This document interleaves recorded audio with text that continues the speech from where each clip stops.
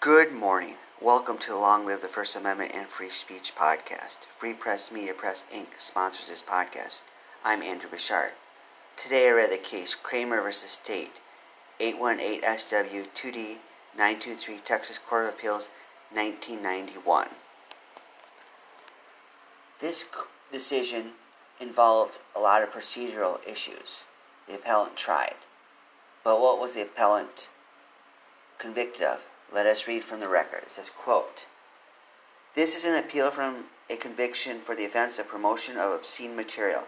Appellant pleaded not guilty to the charge. A jury found appellant guilty as charged in the information. The trial court assessed punishment at 90 days confinement, probated, and a $600 fine. Appellant brings 18 points of error. We affirm." End quote.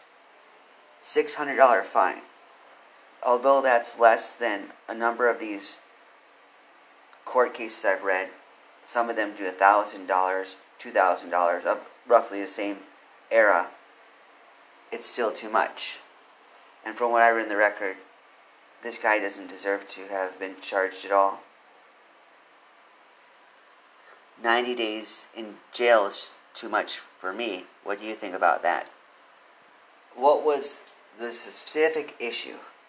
Let's read. It says, quote, "A Houston Vice officer entered a bookstore called Gaslight News and Video Store to check for obscenity violations. Once in the store, the officer saw appellant at the counter and observed racks of sexually explicit magazines and videotapes. The magazines were clearly visible to appellant and graphically depicted homosexual and heterosexual conduct. The officer randomly picked a magazine from the shelf and removed the white cover while in view of the appellant. Then the officer placed the uncovered magazine entitled Cum Cravers on the counter in front of the appellant. The appellant picked up the magazine, looked at the front and back, which depicted sexually explicit scenes, and stated he could not sell the magazine without the white cover. The officer put the white cover back on the magazine, and the appellant registered the sale. The officer paid for the magazine and then left the store.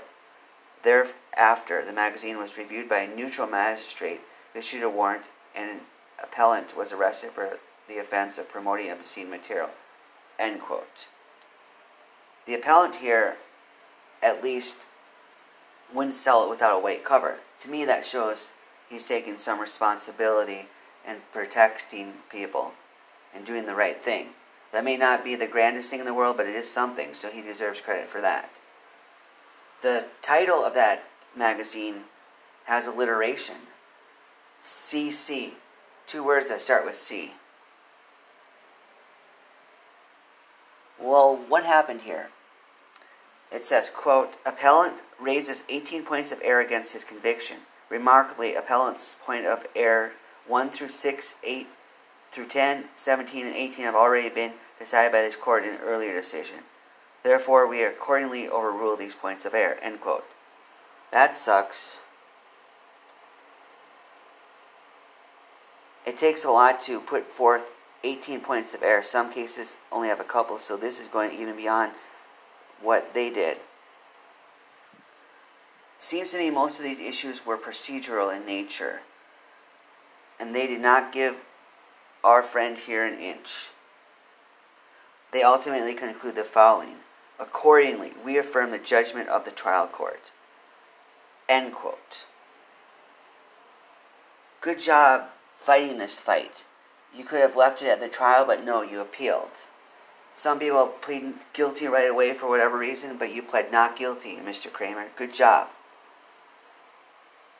If you have otherwise lived an upstanding life, you may already be in First Amendment heaven.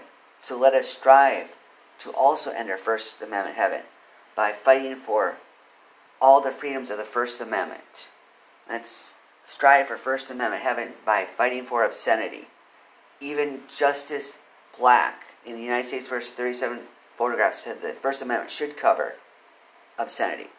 So let us keep fighting. How will you advance the First Amendment, freedom of speech, and third parties say, long live the First Amendment and free speech? Goodbye.